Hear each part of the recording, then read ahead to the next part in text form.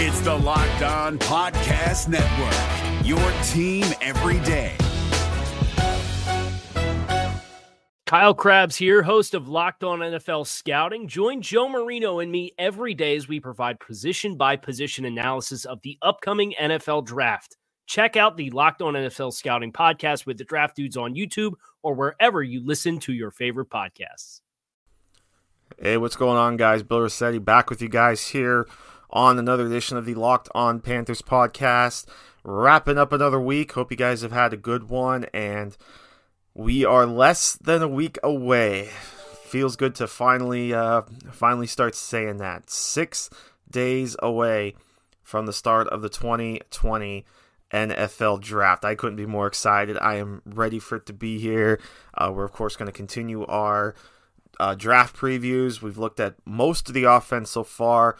Today we're going to touch a little bit on the offensive line, and that'll wrap up the week. And then again, like I said, next week we're going to do defense. We'll do D-line on Monday, linebackers on Tuesday, and defensive backs on Wednesday. And then Thursday we'll kind of wrap it up with one final preview of the draft, possibly a mock draft from myself, or one final mock draft from myself. And then, of course, next Friday we'll finally have a player to talk about as far as who the Panthers actually took in the first round. But before we get back into the draft, I do want to touch on Christian McCaffrey's contract, because Christian McCaffrey, of course, officially signed his contract on Thursday, so it is all set. McCaffrey is signed now for the next 6 years. Of course, it was reported earlier in the day, but now we actually have numbers on Over the Cap to look at, so we're gonna take a look at that. So it is a 4-year, $64 million contract extension. That was what was previously reported. So the $16 million average makes him, of course, the highest paid NFL running back in history, and we'll talk about how the numbers are spread out here. According to Mike Florio of Pro Football Talk, about a little more than $30 million of the contract is fully guaranteed at signing. He also gets a $21.5 million signing bonus. $21.5 million signing bonus.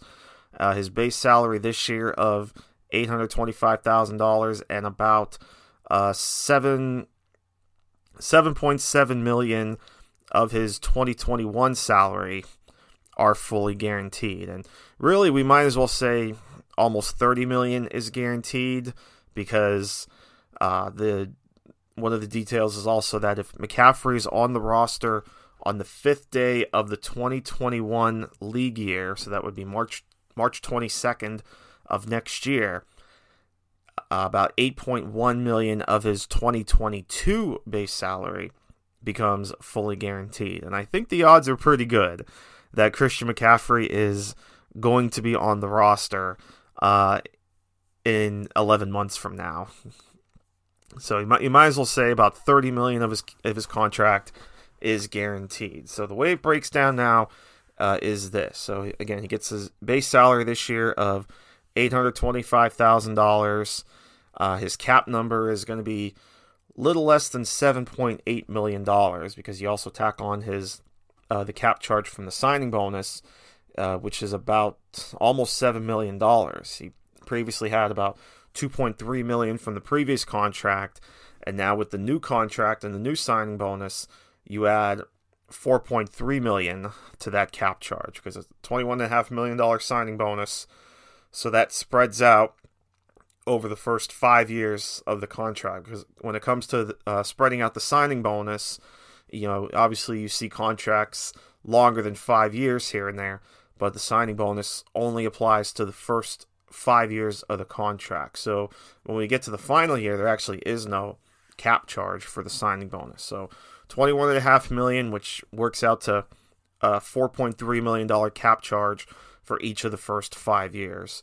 And again, that's on top of the previous cap charge he already had on the signing bonus of about $2.3 million. So his cap number for 2020 is about $7.8 million. And then in 2021, he'll have a base salary of about a little over $8 million, where about $7.7 million of that is currently guaranteed, at least according to the chart on Over the Cap. His total cap number for 21 is going to be about $12.5 million. Then in 2022, like we said, $8.1 million of his $8.4 million base salary becomes fully guaranteed on March 22nd of next year. So we might as well say that's guaranteed. His total cap number is $12.9 million. And keep in mind, too, that these, and it's something I discussed when we talked about the contract, using Over the Cap's projections as far as the total salary cap goes, these numbers are only going to work out to about between at least 21 and 22. He'll count 5.8 and 5.7% of the Panthers' projected total salary cap. So that's not too bad at all for a running back. His cap numbers do jump up in 23 and 24 because his base salaries those years will be $11.8 million.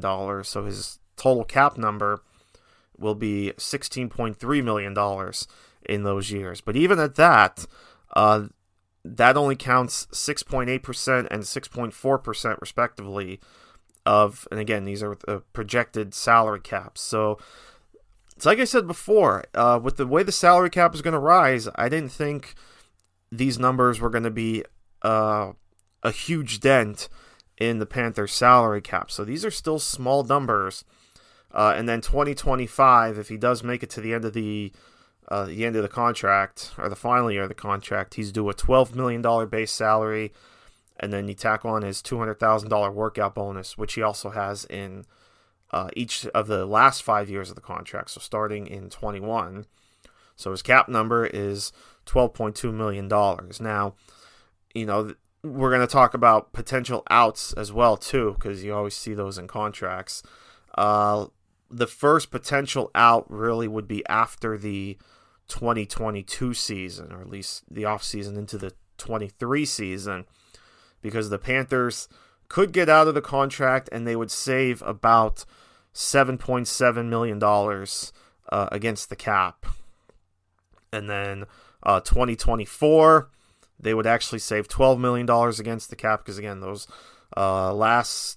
basically the last 3 years of the contract, his salary is not guaranteed. You just have the dead money from the signing bonus, those cap charges. So obviously it's very early to talk about outs, but if it does come to it, there is an out for the Panthers heading into the 2023 season, when McCaffrey would be 27 years old. So this is still, a good contract. They could probably, they're probably going to end up reworking this contract, I'm sure, at some point, even with McCaffrey, because, even at the end of the contract, he'll be 29. So, he'll still get a shot at one more contract. Obviously, this is going to be the big one. But like I said, I imagine at some point, maybe in the middle of the contract, they are going to rework the contract somehow. But that's how the numbers break out. So, again, for 2020, just starting with this year, his cap number is a little less than $7.8 million, which is only going to count about 4% of the total salary cap for the Carolina Panthers, at least in terms of cap numbers, where he would rank among all the Panthers. He still has 6 players ahead of him with a higher contract. K'Wan Short, of course, is leading the charge with almost $19.5 million in cap charge. Luke Kuechly, is still on the board. They haven't actually officially done anything with him transaction-wise. So right now, he's still on the board. Eventually, that number, I imagine they're probably waiting until after June 1st. If they do, it would actually save $10 million, almost $11 million actually, against the cap. It would leave $4.7 million in dead money. So likely that's what the Panthers are doing with Luke Kuechly, is waiting till after June 1st to actually move him to the reserve list to get that cap space. or they'll just, move him and just designate it as post June 1st. Then you've got Teddy Bridgewater's going to count $14 million against the cap. Russell Okung about $13.2 million. Matt Paradis counts $8.8 million, and Robbie Anderson will count $8 million against the cap this season. And then you get to Christian McCaffrey at 7.8, Shaq Thompson 7.2, and then no one else has a cap number over $5 million. Stephen Weatherly actually is next at a little over $4.5 million. So as of now, just kind of touching quick too on other things with the salary cap, the Panthers right now have almost $36.5 million, about $36.3 million in dead money. And like I said, once they actually move Luke Kuechly over there, that's going to tack on about $4.7 million in dead money. Again, this is assuming they make him a post-June 1st designation, which they likely will, so they can get the almost $10 million in salary cap space. But right now, so even using that, that's going to put the Panthers at almost little over $41 million in dead money. I mean, they've got two guys that are counting over $9.5 million against their cap that aren't even on the team. And one of them hasn't played in a couple years, and that's Matt Khalil. He's still on the books for $9.8 million against the cap. And then Trey Turner, after they traded him to the Chargers, counts about $9.6 million against the cap. Eric Reed actually has a $5 million dead money charge against the Panthers. Greg Olson's at about $3.7 million.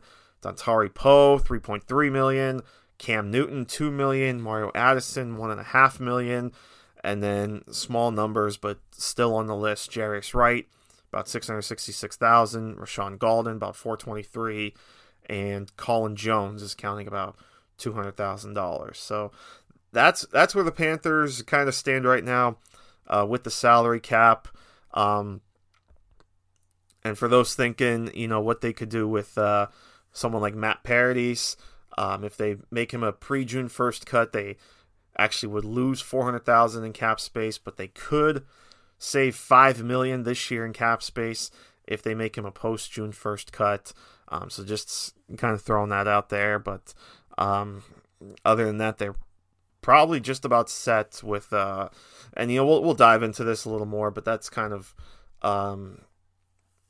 he would maybe be the most likely cap casualty if it comes to that, but I don't see them moving on from Paradis this year. Next year, maybe, because again, if we look at Paradis, I think they could save a decent amount of cap space in 2021. They would actually save almost $5 million if they cut him after next season. So we'll see what happens, but again, like I said, those are just the numbers for Christian McCaffrey's contract. Now that we actually have them, the deal is officially signed, so we are ready to roll now with Christian McCaffrey. We're driven by the search for better, but when it comes to hiring, the best way to search for a candidate isn't to search at all. Don't search, match with Indeed. 93% of employers agree Indeed delivers the highest quality matches compared to other job sites, according to a recent Indeed survey. And listeners of this show will get a $75 sponsored job credit to get your jobs more visibility at Indeed.com/podcast. Just go to Indeed.com/podcast right now and support our show by saying you heard about Indeed on this podcast. Indeed.com/podcast. Terms and conditions apply. Need to hire? You need Indeed. So with those happy thoughts in mind, let's go back into the draft. Let's talk about the offensive linemen. Again, just kind of some quick thoughts. Obviously, we know the big four here: Jedrick Wills, Tristan Wirfs, Andrew Thomas, Mekhi Becton. Really, that's just kind of a what's your flavor? Do you want the big body of Mekhi Becton, or some of the SEC guys and Wills and Thomas? Wirfs is kind of the more versatile guy. Some kind of think he can play guard as well, but at this point, all four of them are probably going to go within the top 10 or 11 picks, whatever the case may be. There's been people saying, though, that, I saw a tweet from Ben Albright thinking that there's going to be at least 6 offensive tackles in the first round. So the question becomes, who are the other two to get to 6? My gut says one of them is going to be Josh Jones. I think he's got a shot to go in the first round. And then the other is probably going to be one of, or maybe both of these guys go in the first round and we get to 7, but probably between Austin Jackson and Isaiah Wilson of Georgia. I mean, you can end up with 2 guys from Georgia, two Georgia offensive tackles, both going in the first round, because there's been some buzz that Isaiah Wilson can get in there. Ezra Cleveland could be a first-round guy as well. I think you're going to see a run on offensive tackles here at the top. And then if you don't get some of those top guys, then you could be looking at guys like Lucas Niang, who's an intriguing guy at TCU. Prince Tega Winogo out of Auburn is another fascinating day 2 option. I like Matthew Part out of UConn. I got to see him and talk to him a bit at the Senior Bowl. I think he's a really good-looking right tackle. I think he is a really good run blocker, 6'7", 310. Ben Barch, the kid out of St. John. I mean, we've heard a story of how he gained so much weight so that he could play offensive line. I mean, what was it, 70 pounds just by eating all those wonderful smoothies, among other things.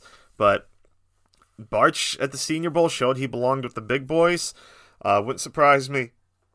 It wouldn't surprise me if he cracks the second day. Cracks the top 100 picks.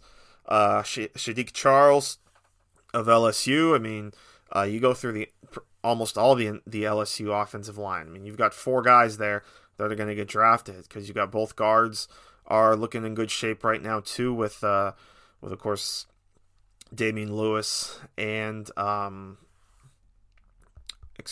Damian Lewis and Lloyd Cushenberry. So, LSU obviously really prime with talent. Even going to the A-tier guys now. Of course, Cesar Ruiz is the top center, but then Lloyd Cushenberry, kind of that versatile guy. And then, like I said, Damian Lewis, also a really interesting option. There's even 2 guys also from the state of Louisiana, the Raging Cajuns of Louisiana. They've got a couple guards that I really like as well, and we've kind of pegged these guys as potential Panthers options if and when, or I should say when they attack the interior line. You're looking at Robert Hunt, potentially a 3rd-round pick, and then his buddy Kevin Dotson, who some people have talked about as the best player that did not get invited to the scouting combine. So really curious how teams view him if he ends up getting drafted. So those are a couple good guard options. Matt Hennessy, we've touched on him a little bit. Obviously, there's the Temple connection. Matt Rule recruited him to Temple and coached him for a year, so it wouldn't surprise me at all if maybe in the 3rd round, Hennessy ends up being the guy there. Jonah Jackson is another possibility there out of Ohio State. Tyler Biadasz of Wisconsin. Netane Moody, I think, is a guy that's starting to get a little bit of buzz out of Fresno State. Ben Bredeson, too. I mean, look, Ben Bredeson, very versatile guy. He's definitely one of the better centers in this class. It doesn't feel like he's getting as much love as he should, but I think he's going to be a really good mid-round option. He's going to be a good center for some team. Shane Lemieux's a pretty solid guy. John Simpson out of Michigan. Logan Stenberg out of Kentucky. There's some, like I said, there's some interesting guys, especially in the interior here, all throughout the board. So I think there's definitely a bunch of spots where the Panthers are going to attack this position. Again, I think they're going to more so attack the interior offensive line rather than the offensive tackles, because I don't necessarily think, they might take one later, maybe as like a future guy. There was the early buzz when this whole process started that maybe offensive tackle was going to be an option with the 7th pick, but then of course they went and traded for Russell Okung. But you're still probably going to need somebody, unless the Panthers feel that Greg Little is eventually going to be the option. If they feel he can stay healthy enough and stay consistent enough that he can be the left tackle of the future, or maybe you shift Taylor Moton over there. Because like we talked about the other day, I mean, the next contract extension likely coming up for the Panthers is Taylor Moton. And the question becomes, do you continue to keep him at right tackle, or do you eventually move him to left tackle? And then, like I said, a guy like Greg Little, what do you do with him? You know, are they confident enough that he can play one of these spots, or are they going to go out and get one of these tackles in the draft? And then, like I said, when you move inside, the Panthers almost have to address the interior line, whether that's on day 2, like I said, with guys like Cushenberry or Hennessy, whatever the case may be, or maybe on day 3 with a guy like Damian Lewis or Moody or Bredesen, whoever. I mean, there's options all throughout the board. Even later in draft, like I said, Kevin Dotson is an intriguing guy. Solomon Kidney out of Georgia, Tyree Phillips of Mississippi State. So they're going to have options all throughout the draft, I think. So I'll be really curious at what point of the draft they actually do go ahead and address the interior offensive line. If I had to pick one for the Panthers, look, I'd be cool with a guy like Matt Hennessy. Again, there's the Temple connection. You know, he knows Matt Rule.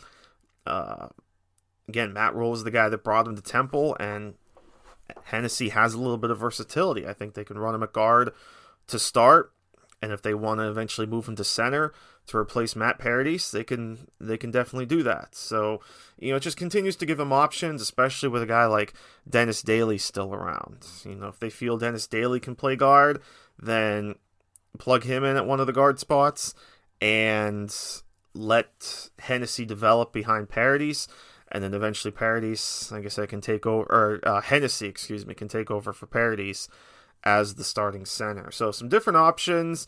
And again, a lot of it is based on how confident the team is in guys like Greg Little and Dennis Daly. So I'm excited to see what they do at this position and how they address it. Like I said, offensive tackle, you know, maybe they go after one in the mid to later rounds. I've pretty much ruled it out at the 7th pick, because I think it has to be defense, which we'll touch on next week. But interior offensive line, obviously, it's a position that they really need, because you've got 2 spots now that you got to figure out what you're going to do. You got to replace Trey Turner, and you got to replace Greg Van Roten somehow. So again, that could come from Dennis Daly, that can come from one of these draft options. So I'm excited to see what they do, and like I said, it's not much longer now. By this time next week, we will be discussing the new first-round pick of the Carolina Panthers. So I'm all for it. Is your team eliminated from the playoffs and in need of reinforcements? Maybe it's time for a rebuild, or maybe they're just a player or 2 away from taking home the Lombardi Trophy. Either way, join Keith Sanchez and Damian Parson for Mock Draft Monday on the Locked On NFL Draft Podcast. They'll tell you which college football stars your team will be taking in the 2024 NFL Draft. Check out Mock Draft Monday on the Locked On NFL Draft Podcast, part of the Locked On Podcast Network. Your team every day. So that'll wrap it up, I think, here for this week. Like I said, next week the plan is to touch on some of the defensive prospects, and then one final draft preview on Thursday, and then of course Friday we'll talk about the player that they actually took and preview days 2 and 3. So I'm gonna head out of here. As always, thank you guys so much for tuning in. As always, really appreciate it. Hope you guys have yourselves a good weekend. Stay safe, stay well, and we'll see you Monday when we do it again right here on the Locked On Panthers podcast. Until then, Bill Rossetti signing off. See you Monday. Take care. I am out, and have yourselves a good one. If you're looking for the most comprehensive NFL draft coverage this offseason, look no further than the Locked On NFL Scouting Podcast. Join the draft dudes, Kyle Krabs and Joe Marino, as they go position by position through the NFL free agent class and into the star-studded crop of college stars who will be selected in the 2024 NFL Draft. If you want to know who your favorite NFL team should be adding to its roster, you need to check out Locked On NFL Scouting, available on YouTube and wherever you get your podcasts. Part of the Locked On Podcast Network. Your team every day. Is your team eliminated from the playoffs and in need of reinforcements? Maybe it's time for a rebuild, or maybe they're just a player or two away from taking home the Lombardi Trophy. Either way, join Keith Sanchez and Damian Parson for Mock Draft Monday on the Locked On NFL Draft Podcast. They'll tell you which college football stars your team will be taking in the 2024 NFL Draft. Check out Mock Draft Monday on the Locked On NFL Draft Podcast, part of the Locked On Podcast Network. Your team every day.